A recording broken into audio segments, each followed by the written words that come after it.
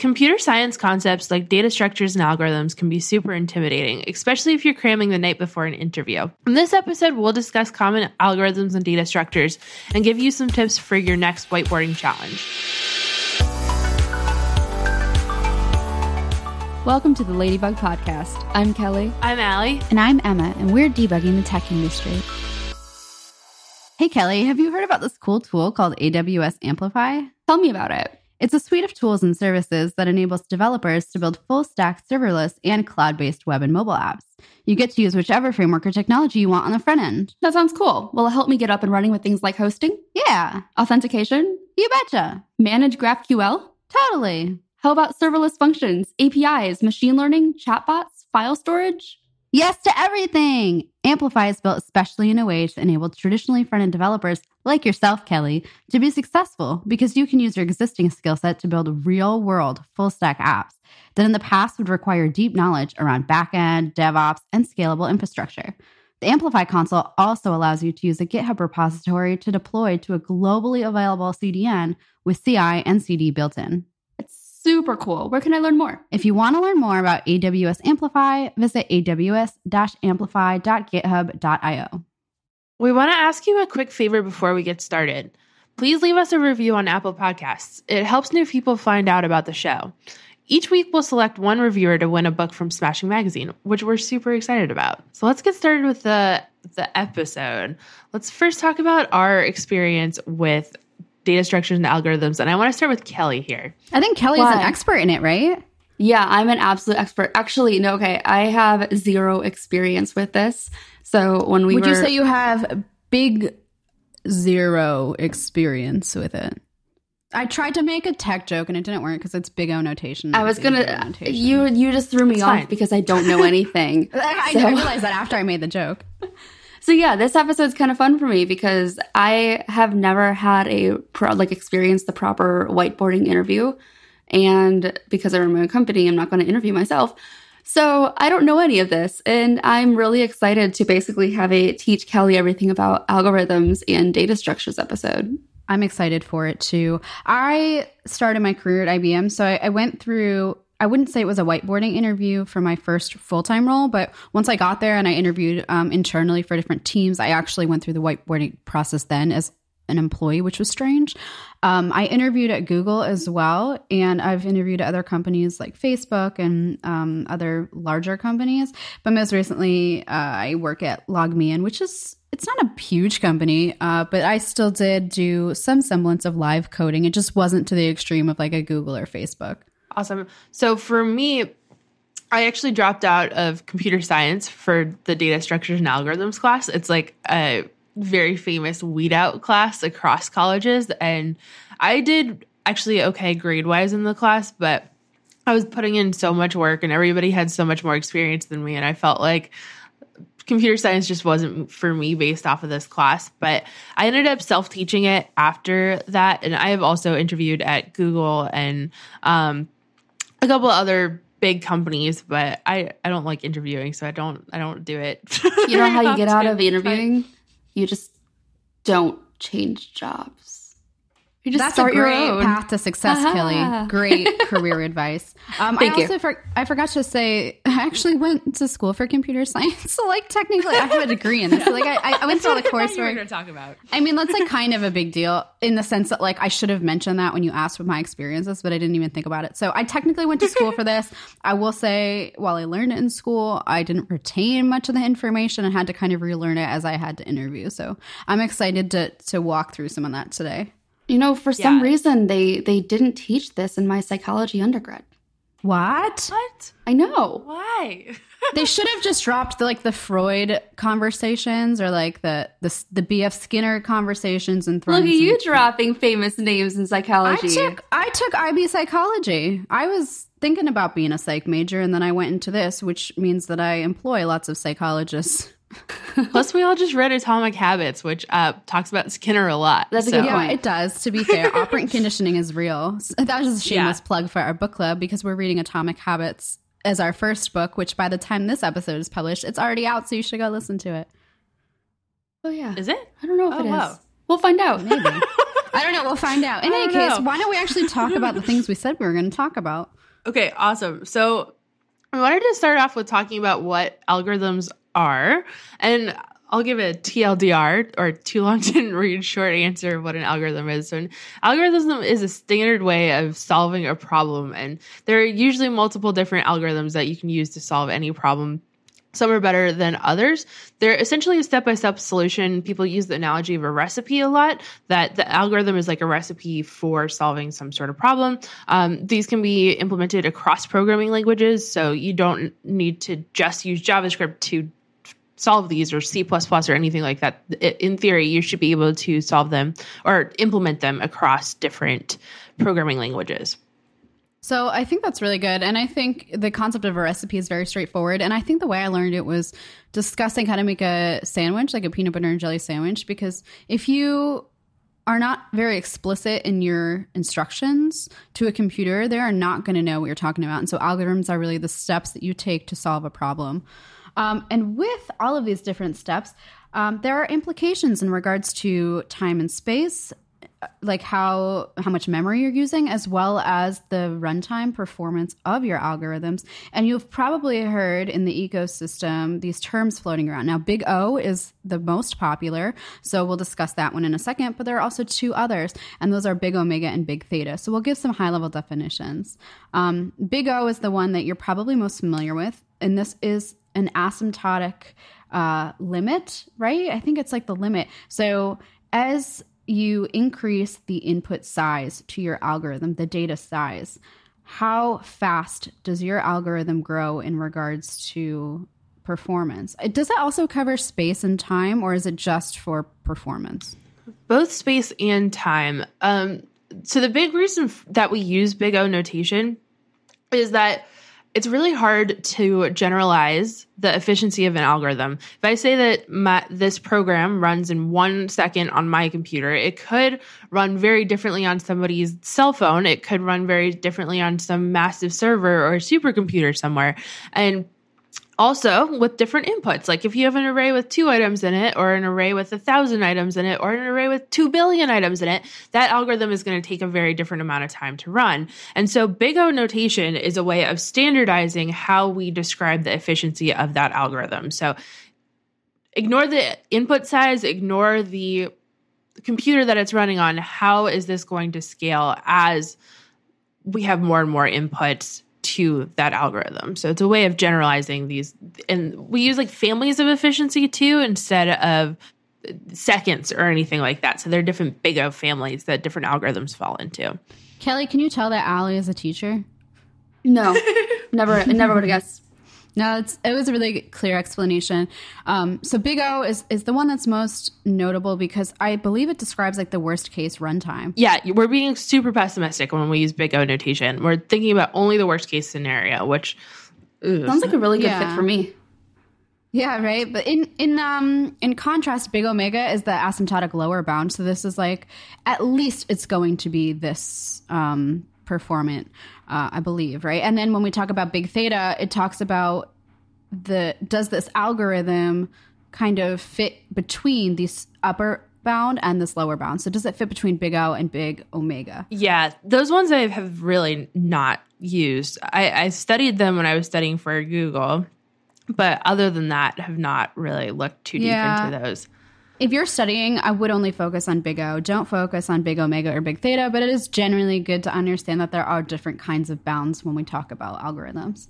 And there's a really great chart. We'll link it in the show notes. It's the Big O complexity chart, and it describes the runtime of different Big O notations. So if we think about something like n factorial, where you're taking, let's say a number, let's take 5.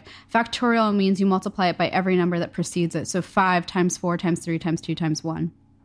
And the Big O of that is pretty damn high. Like that's a really bad runtime for your algorithm.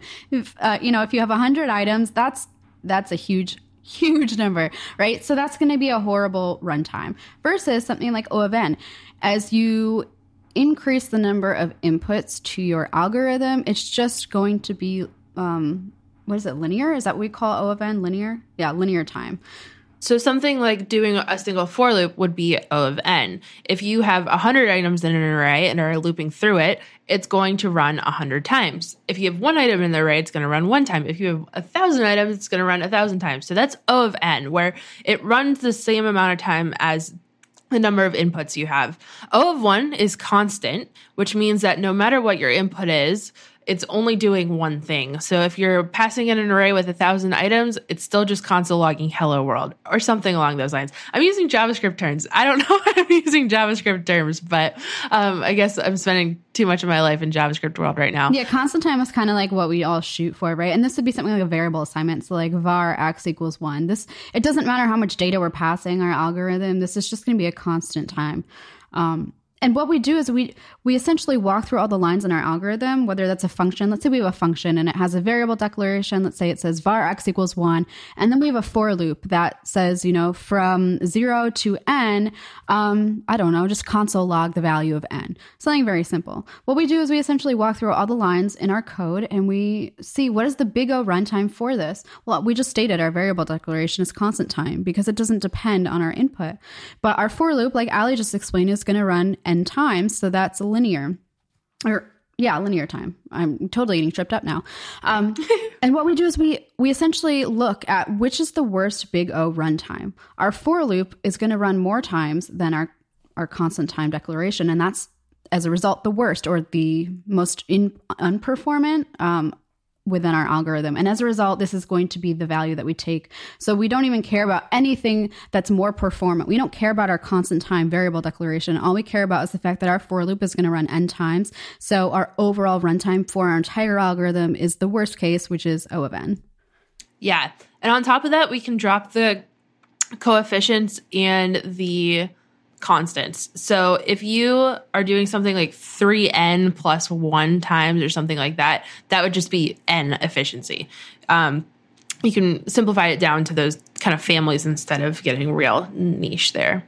And this is very confusing, especially for beginners, to understand why do we drop the constants? Why do we take like the worst big O value? And we're not going to go into all the little secrets and nuances of calculating the performance, the runtime of these things, but we're going to link some really good resources for you down in the show notes.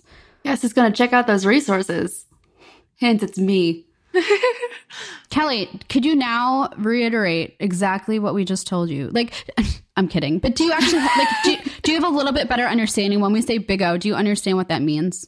Yeah, no, that makes sense to me. I think what's maybe throwing me is, am I having to manually calculate this out? So you would look at your code or look at the algorithm, the recipe for the code that you're going to write, and you, based off of that code, you would infer the big O family that algorithm or your piece of code falls into. So if there's a for loop, then it's probably n. If it's a nested for loop, it's probably n squared. Okay. There are kind of these patterns that you notice, and you use those to group your algorithms or your code into these big O families. Okay, that makes more sense. And we just need to be clear that, like, when we say O of n, n is really just the upper bound, right? So, like, in a sense, so let me explain that. So when we have a for loop, we do, like, for let I equal 0, I is less than n, I plus plus. Well, in this case, for I is less than n, it's going to run n times. If we change that to, I don't know, k, it would be O of k. So it's just like an arbitrary value that we're setting for things. And this gets more... this becomes more important when we have nested for loops. And this is going to kind of lead us into our first algorithm, which is called bubble sort, which you may or may not have heard of. It is a sorting algorithm. So if we have an array of different integers, we want to sort them from the lowest to the highest, for example. And bubble sort is notoriously bad in terms of big O performance. And you'll hear it.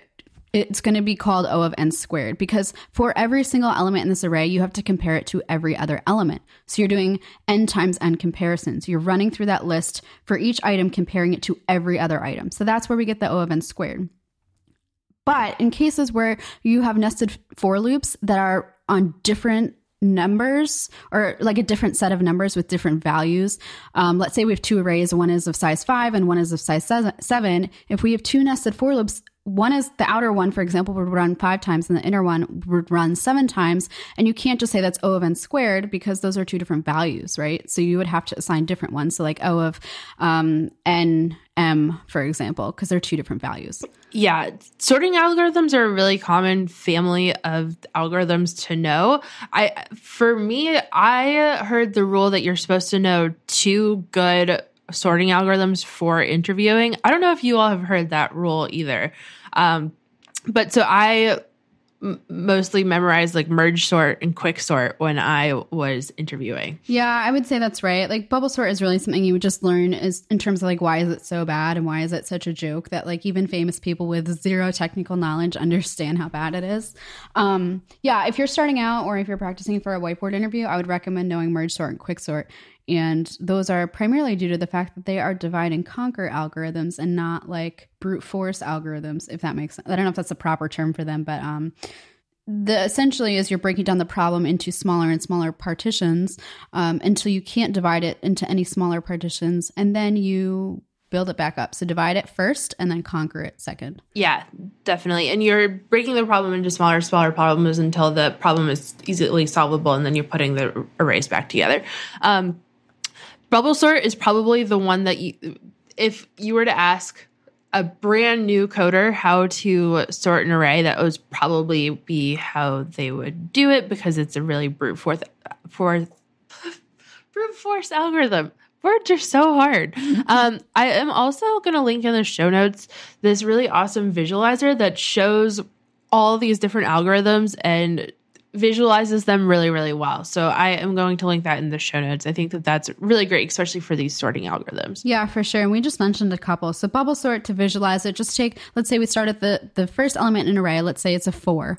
Compare it to the next item to its right. And let's say it's a 7. Well, 7 is greater than 4. So at that point, we don't need to switch them. They're already in their order. But if we move up to the 7 now, well, what's the item to the right? Let's say it's a 3. Well, 7 is larger than 3. So we have to swap them. And we do this until 7 gets to its proper position, or, you know, and like I said, you have to compare every element against each other. So this is very, non-performant. And versus like a merge sort or a quick sort, like Ali said, you break this problem into smaller and smaller parts until you can't anymore. So like merge sort, you would divide each. So take our big array, divide it in 2, and then take the left half and divide it in 2 until you can't divide any of these arrays anymore until they're all just single elements. And that's the point where we start to sort them and say, oh, is the left one greater than the right one? If it is, swap them. Otherwise, just merge it back. So like, yeah, we'll link some of these in the show notes. It's really hard to like explain visualizations over a podcast. I didn't expect that. Yeah, it's super hard. So let's just say that merge sort and quick sort are probably the ones that you'll see most often in an interview type setting. And those would be the ones that I would learn if I were to learn 2 of these.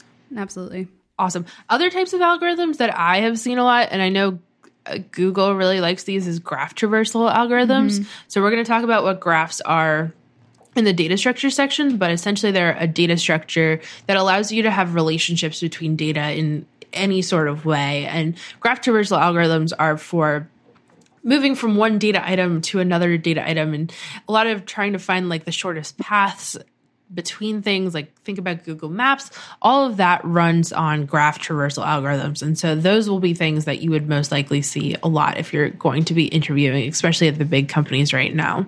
Yeah. And you can take the example, the traveling salesman is a very popular, well-known problem. This is, I believe, a graph traversal where you have a salesman who needs to visit, 7 houses, let's say. And there are different paths to get between each house. And each path has a weight to it. It has a different length.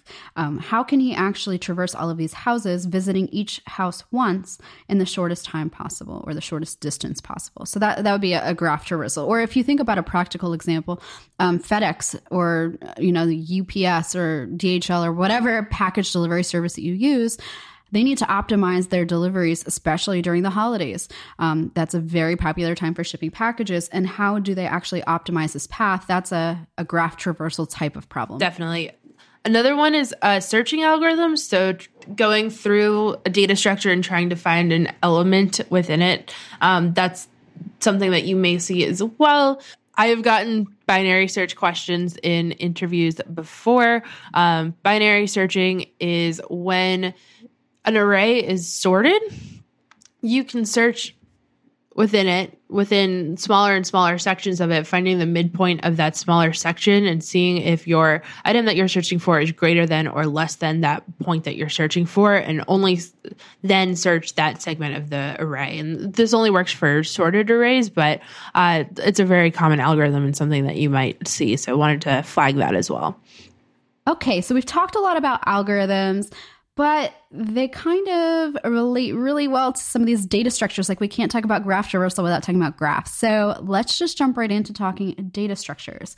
Now, certain programming languages have, I don't know, the data structures can kind of change from language to language. This could be a little bit tricky for us to discuss this. So I think as some of these differences show while we're talking about these things, let's kind of denote them. So let me bring up an example. So when we talk about arrays are a very common data structure.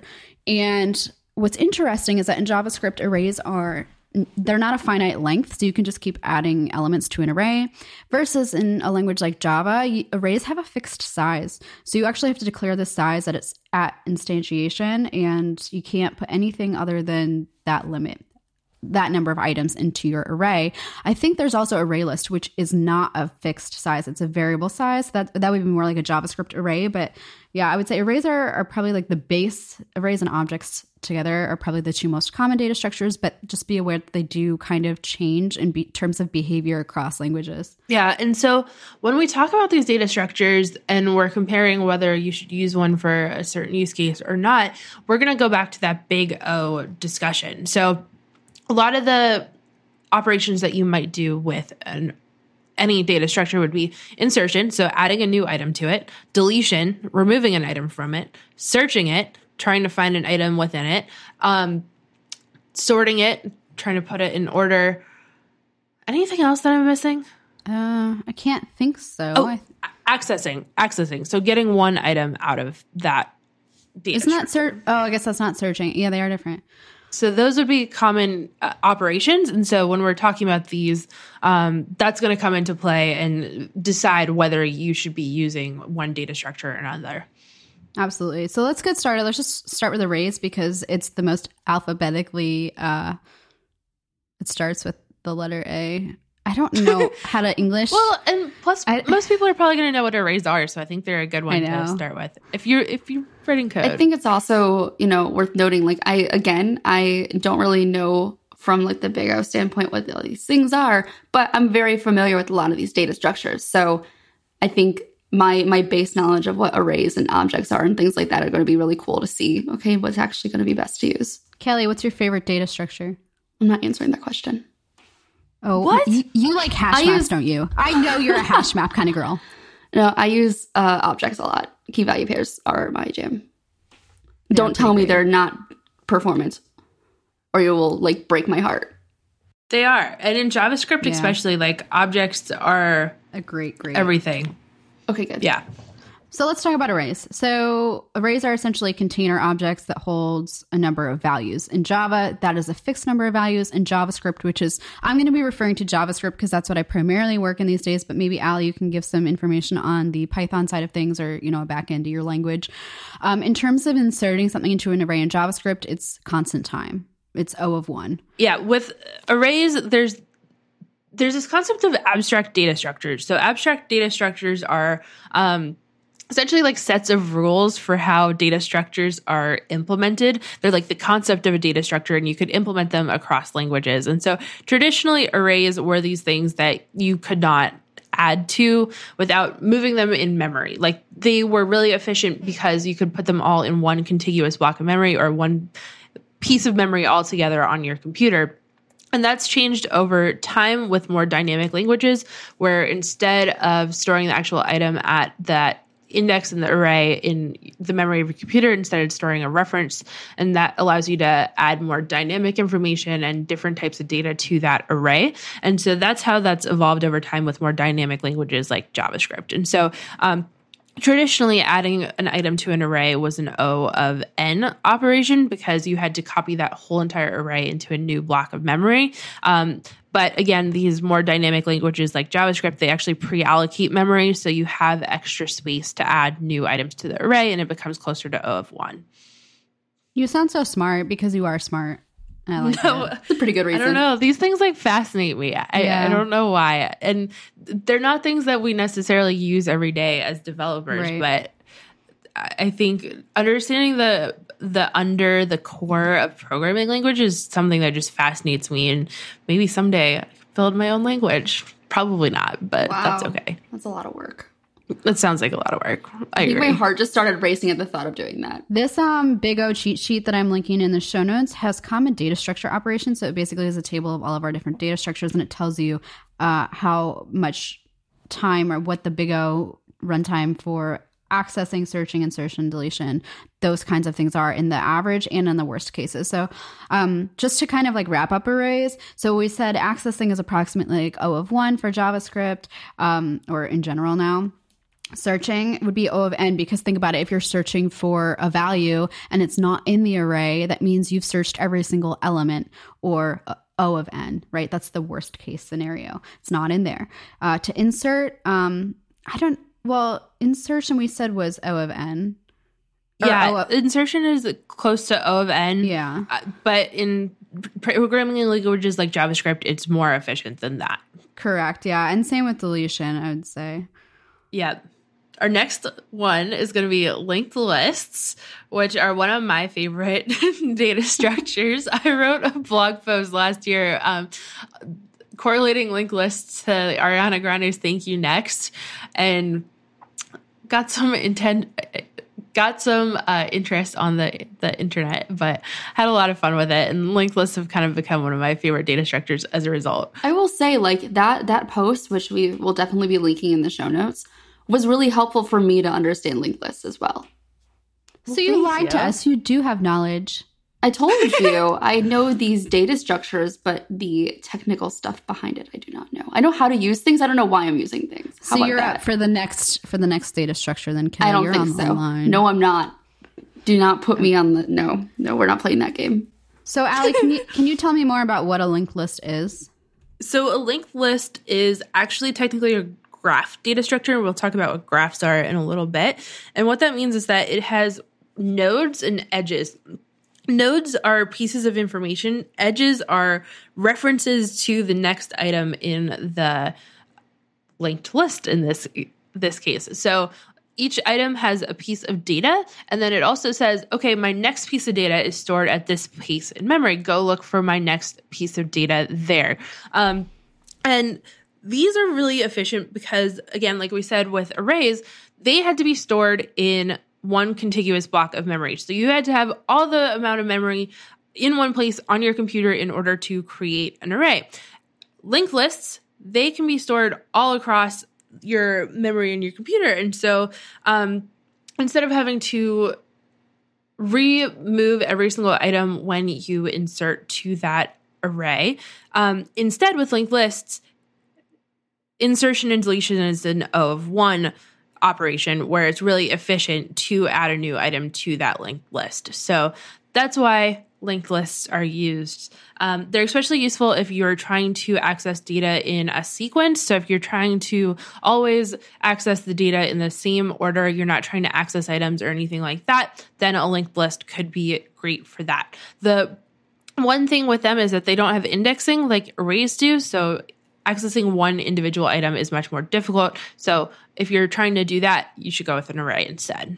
I will say, like, you can have pointers though, which is super nice. So what that means is if you want to search for an element, you can have a left pointer and a right pointer that start on opposite ends of your list, and they each migrate inward towards each other. So in half the amount of time, you can see whether or not an item is found in that list, which is really cool. That's a good benefit of using a linked list. Definitely. There are two types of linked lists: singly linked lists, where each node just has a reference to the next item in that linked list. And then there's also doubly linked lists, where each node points to the previous node and the next one. Absolutely. Cool. So let's move on and let's talk about sets. So I actually don't know too much about sets, but they are quite useful if you are trying to store a set of unique values. So they can be primitive values or object references. Primitive meaning like, I don't know, like integers or strings. So yeah, they let you store unique values of any type. I believe like if you pass it in like a list of values and there are duplicates, it'll just remove them, right? Yeah. Sets are my most underrated data structure. They're one of my favorites.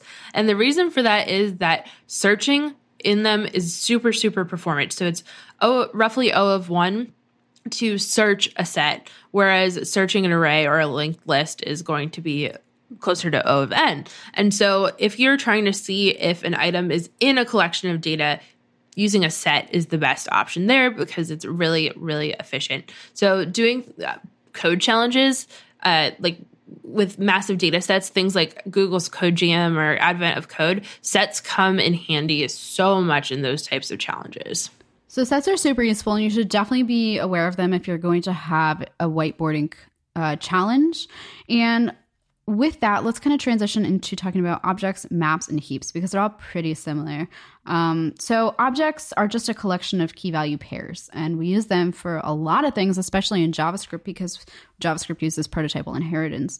So Kelly, do you want to explain how you use objects in your day-to-day programming life, since that I think is probably your favorite data structure? I already said it is. So in the case of Shopify in the theme development that we do, all of the product data is all stored within an object. So you have like the key value pairs, so you know the product title, the product description, the product price, and so on. So you can grab a very specific value within that key value pair to display it wherever you need to do that. And there are like objects within objects as well, which I'm not going to go into because then nobody cares about the details of how everything is set up on Shopify. But I use these very regularly. Awesome. So those are objects, and then there are also maps. I don't know, Emma, you might be able to correct me on this, but I see maps as pretty much the same thing as objects, just within different languages. That being said, maps, remember the original insertion order, which dictionaries now do in Python by default. JavaScript objects don't. So that's one difference between maps and objects. But for the most part, they're pretty similar. Out of curiosity, is there a particular benefit for remembering the original insertion order? If you want to iterate through them in a certain order, then it becomes handy there. Okay. Or you have them sorted in some sort of way. So if you want your object to be sorted alphabetically and output it alphabetically or something like that, then having a map where the insertion order is there for you, that becomes helpful. Okay. I'm honestly kind of curious, like, why even bother at that point? Why didn't they just build it into objects? Like, it doesn't really seem like it makes that much sense to have a separate data structure for that. Although I think for the key, you can have primitive and objects as the actual key, which is very interesting. So that's another difference from plain objects. But I'm just kind of curious, like, why do they split that into another data structure in JavaScript? I don't know. I'm pretty sure that they're more memory efficient. Like, objects are more memory efficient. And so then maps then would become less memory efficient. It also may be less performant to search for items as well in maps relative to objects. It's actually really an interesting conversation because Python dictionaries, which are analogous to objects in JavaScript, they used to not preserve search or input order like objects do in JavaScript. But they actually recently, with a new version of Python, made it so that the insertion order is there. So now I guess Python dictionaries are maps instead of objects. Awesome. So let's move on to heaps. I don't know that much about heaps, to be honest. And I think I previously said that they were similar to objects, but I think that's incorrect. It's a tree-based data structure. Trees are data structures where there is a parent node. Again, a node is a piece of data, and then they have children. So it's a hierarchical data structure, whereas most of our other data structures that we've talked about have been linear, where you kind of can iterate through them or move through them in a linear way. Instead, these trees are hierarchical, where one has a hierarchy over another. There's like parent and children, kind of like the DOM in HTML, or sorry, not the DOM in HTML, but like the DOM in JavaScript or HTML, where there's a parent tag and then children tags within that. That would count as a tree, or your file structure on your computer. You may hear that as the file tree. And there are a couple more specific types of trees. One of these is a heap, which allows you to get the maximum values or the minimum values and have them in a sorted manner. Binary trees are also a really common one. These ones are where each parent can only have 2 children. A lot of times you'll see binary search trees, which allows you to sort data really well through that and then access the data in that sorted order. So as an FYI, I had an interview question to check whether a binary tree had a broken edge, so whether there was a cycle in the binary search tree. And so if you have a whiteboarding interview coming up, I would highly recommend knowing binary trees, binary search trees really, really well, especially if you're not doing a front-end interview. If you're doing a back-end interview, cannot recommend learning them enough. And even if you are doing a front-end interview, I would still be familiar with them. I'm going to link in the show notes a really great Egghead course that was done by Kyle Shevlin, where he actually builds all of these different data structures with JavaScript. And I cannot tell you how much that helped me in understanding binary trees, as well as some of the data structures we're going to talk about in just a second. So 2 related data structures that you'll hear talked about in conjunction with each other a lot are stacks and queues. And these are data structures where you access the data in a certain order. Stacks are like a stack of books, where if you put a book on top of the stack, that's the book that you're going to take off first. Or maybe a stack of plates, so they're all they're all like ceramic or glass, and if you take one out of the middle, it'll break all the other ones. Well, that's not true, because I do that all the time at home when I'm too lazy. I just pull out the middle one, but that's not how it works in the data world. I love how, I know this is a tangent, but like you're too lazy, so you use more effort to pull out a plate from the middle of the stack. Ooh, that's a really good analogy. Yeah. Is it an analogy, or is it just Kelly being lazy?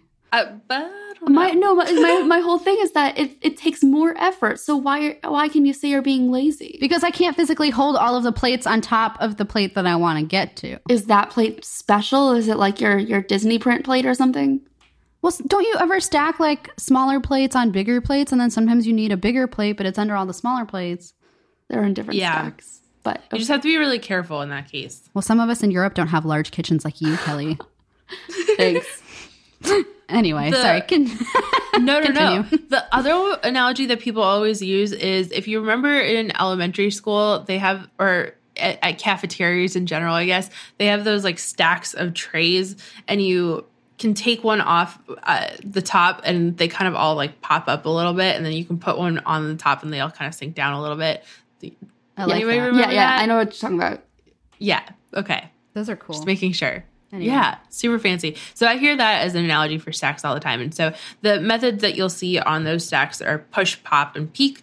Push is for adding a new item. Pop is for taking one off. And peek is for checking to see which is the next item that would be coming off of it. I don't think I've ever used peek before. And what's the big O runtime for these? So like to add a new item, it's just O of 1, right? It's just constant time, right? So it depends on how you implement them, actually. So usually under the hood, you're going to use a linked list. And in that case, then it would be O of 1. That being said, I see a lot of people also implement them with like arrays, and in that case you would take on the efficiency of the array, so it would be closer to O of n. So just to be clear, stacks and queues are not indigenous data types in a language. You actually have to build them out with other data structures.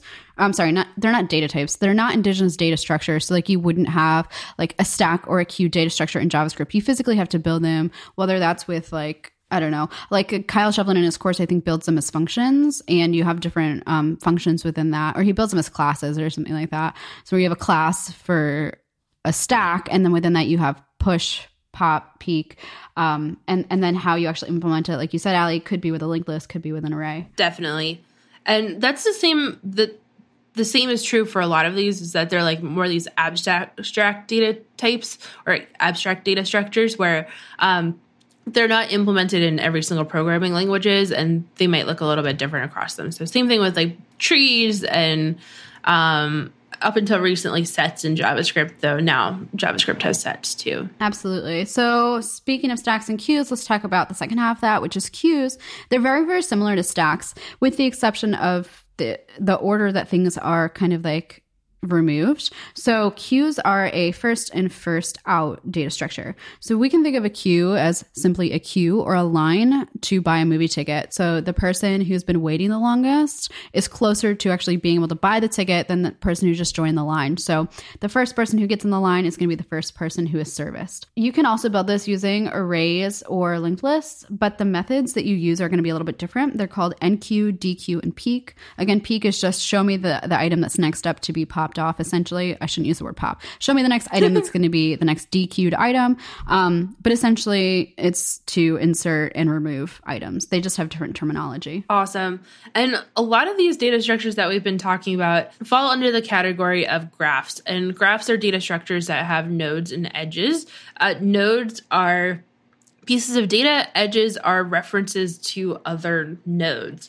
And so queues, anything that's implemented with a linked list falls under that graph category. Same thing with these trees, they fall under the graph category as well. I think a lot of the recent developments and the kind of first frontiers right now of computer science are going under graphs. Yeah, absolutely. I think they're a great type of data structure to know. And honestly, once you kind of understand the paradigm of using graphs, you're really going to enjoy using them, and you're going to understand why they're more efficient than others, and you're going to recognize use cases as they become apparent in your day-to-day work.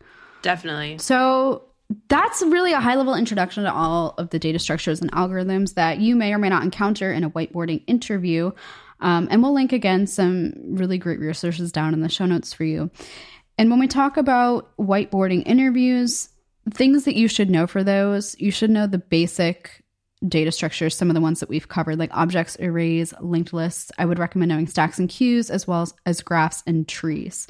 And then, we mentioned earlier that if you're going to know a couple of sorting algorithms, you should definitely know two, maybe like merge sort and quick sort. But you're also going to want to be familiar with recursion, which isn't something that we've talked about in this podcast. But Allie, do you want to give a quick overview of recursion? Yeah. So recursion is when a function calls itself within itself. So you're continuously calling the same function. Usually this is so that you can break a problem into smaller problems and then solve that smaller problem with the same sort of function. But you have problems that kind of repeat themselves. Recursion is great for that. My caveat with recursion is that it's always going to be less efficient than using a while loop. And you can always use a while loop or like potentially a for loop in place of recursion. Recursion is just another way of looping. And the thing with recursion is that it needs to take up space on the call stack if your programming languages uses a call stack to hold function calls. And so this leads to things like Stack Overflows, which is when you have too many function calls on that call stack and it can no longer keep doing that. And so I have had people in interviews in the past tell me not to use recursion, but sometimes people will tell you to refactor to use recursion. It's usually more programmer friendly to use recursion. Usually the implementation is a little bit cleaner and clearer there.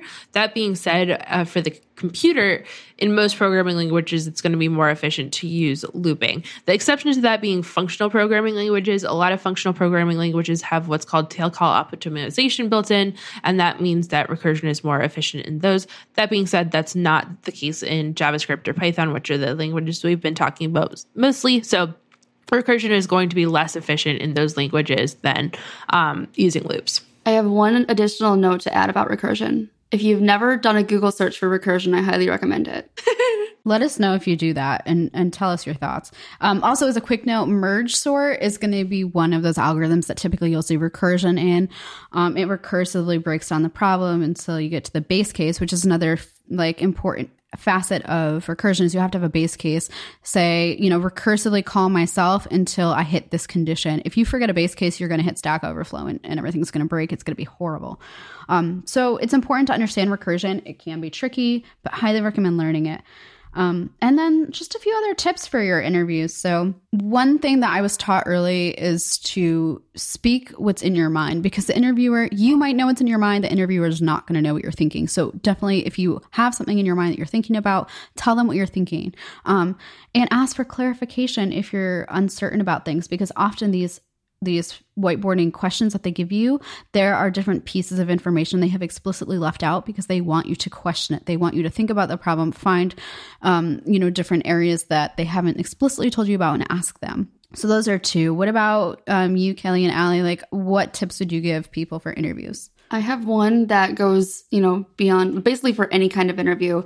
If you're not sure about something, say you're not sure. That's totally fine. Instead of like coming up with an answer that doesn't actually make sense, where you don't really know what you're talking about, it is totally okay to be like, I'm not sure, but I would maybe approach the issue this way and see what would work, or see if it would work. That's totally fine. I'm a little surprised Kelly said no bullshitting. I didn't say it. Well, you didn't, but it's inferred. No, it's just the premise of like, if you're not sure, don't BS things, right? Like, just admit it. Like, there's no shame. And actually, when I was at IBM, I had a manager tell me that one of the biggest things that he saw in candidates, I think that one of the reasons candidates weren't getting hired is they tried to BS an answer, not knowing if it was correct or not, but they acted like they knew it was correct. And so don't BS your way through something. Like, just openly admit you don't know, but take educated guesses. Yeah, and you can also show a really good growth mindset there too of, I don't know this yet, but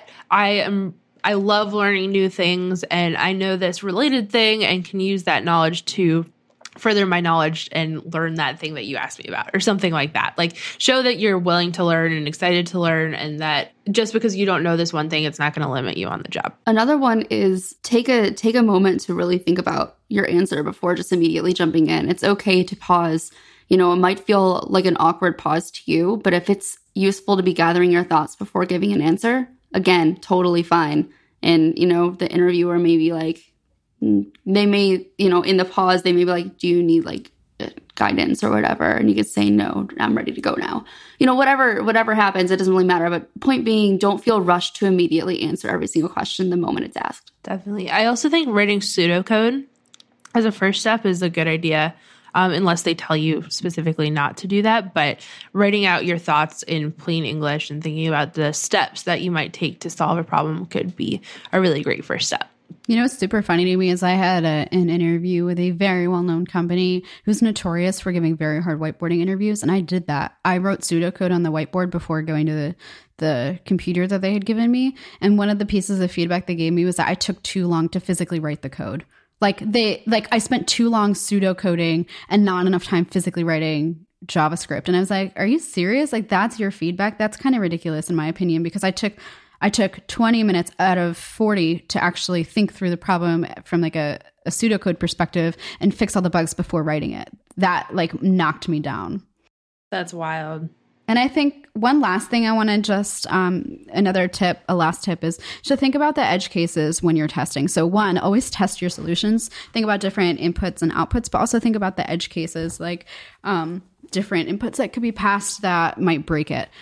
That's going to be a big one. It'll help you iron out some of the bugs. Definitely. So if you want to learn more, we're going to link some things down in the show notes. When I was studying for technical interviews, Educative was a great platform for me. They have a ton of different like study guide courses, and HackerRank was another one. You can definitely go practice your algorithmic coding on, although I will say it's a lot harder. And personally, I don't use HackerRank just because I find like the problems are very, I don't know, I personally find them very like mathematics based, and like they just don't really jive with me very well. I did read Cracking the Coding Interview, which is the book that everyone recommends. And what I did, because I was doing JavaScript based programming, was I took their solutions, which I believe are written in Java or C, I can't remember. And I transcribed them over into JavaScript. So that was a really good like practice for me. I did exactly the same thing with Python way back in the day.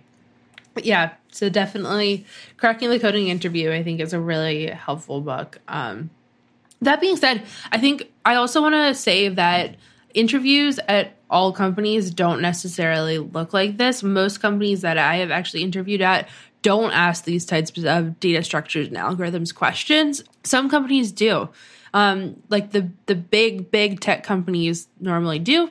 And like the unicorn startups usually do as well. That being said, most more local companies or early stage startups, I haven't noticed them asking these types of questions as much. This is going to come as a huge surprise, but I don't ask these questions either. Yeah, I don't either when I interview people. I don't think they're indicative of a person's future success at a company personally. Like if Same. we could do a whole episode on like how we should hire, maybe that's a great episode to do. We do have a I future. have lots of thoughts on that one. Yeah, well, Yeah, we have a future we're- episode on engineering management coming up, later in the season, and I think maybe we could talk about the hiring process. But yeah, these whiteboarding interviews, unless you have a very seasoned interviewer who understands like how to actually collaborate with someone, they can go horribly wrong. I've had interviews whiteboarding where the interviewer just wanted to trick me, or they wanted to show me how smart they were, and the questions were not going to be related to my day job. Like as a front-end developer, I should not be having to fix a broken binary tree. I think that's ridiculous. These are not things that you would see in the real world. Yeah, agreed. So we're giving you all this education because it's something that we've seen in interviews. I've actually used some of these things on a day-to-day basis at work too, but we don't think that this is right. We don't necessarily think that companies should ask these types of questions. We're just trying to give you an education so that you can be there to answer those questions if they come up. I also wanted to shout out Base CS, which is an incredible series by Vaidehi Joshi. It started off as a series of blog posts that are illustrated. They're incredible. Then it spun into a video series on dev and also a podcast with Saranya Barrick from Code Newbie. So definitely shout that out. Think that that is an incredible resource for diving deeper on all of these things that we talked about today. I also love doing code challenges with Project Euler and Advent of Code. I like the more mathematical problems, so those are fun for me. And they tend to use these types of data structures and algorithms that we talked about today. So great for practicing those. Awesome. I learned a ton. And I also did not learn a lot because I need to look at the additional resources to really dig in a little bit more to understand. Again, since I have no, background knowledge on a lot of this, it's more about learning for curiosity's sake as opposed to my next whiteboard interview that's probably never going to happen. Definitely. But to be fair, you probably will never need to know any of this. So Yeah. it's like, pick your battles of what to learn. And at this point in your career, I would say you have bigger and better things to be focused on. You should see like the Definitely. stack of books that I'm reading. Mainly most of my focus right now is on learning how to be a better manager or business owner as opposed That's to these awesome. details. So, I do like how you said stack of books. oh, ha ha ha. Totally did that intentionally. Awesome. Awesome. Do we want to do a quick round of shout outs? Yeah. Yeah, absolutely. So one thing I recently retweeted is a blog post called JavaScript Visualized Prototypal Inheritance. So this woman, Lydia Halley, I believe is how you say it, she's been posting like this really awesome blog posts on the Practical Dev. And they're all animated and they're all about things JavaScripty, like the JavaScript engine and prototypal inheritance. She does an amazing job. So I'm going to link her article down below. She's definitely someone to watch. Mine's nothing related to this, but Pop Sugar released their 2020 reading challenge checklist, which is basically, I think, like 40, 50 books. I don't remember how many of like various topics. And it kind of helps you step out of your comfort zone of the books you normally read. So I'm going through that list with one of my friends right now. So definitely worth checking out. Ooh, amazing. I'm pulling that up right now. As am I. Allie, what about you? Do you have a shout out? I kind of said this already, but it goes with the episode. Want to give a huge shout out again to Base CS, the series by Vaidehi Joshi. I used it so much when I was trying to learn all of this and self-teach it after really feeling like I couldn't learn these things when I was in college and thought that I just wasn't smart enough to learn them. So her series really helped me to learn these things. And so I want to give it a second shout out here. Awesome. Well, cool. I hope those listening found this episode to be helpful. So let's close this out. If you like this episode, tweet about it. We'd love to get your feedback. And we post new episodes every Monday, so make sure you're subscribed to be notified and leave us a review.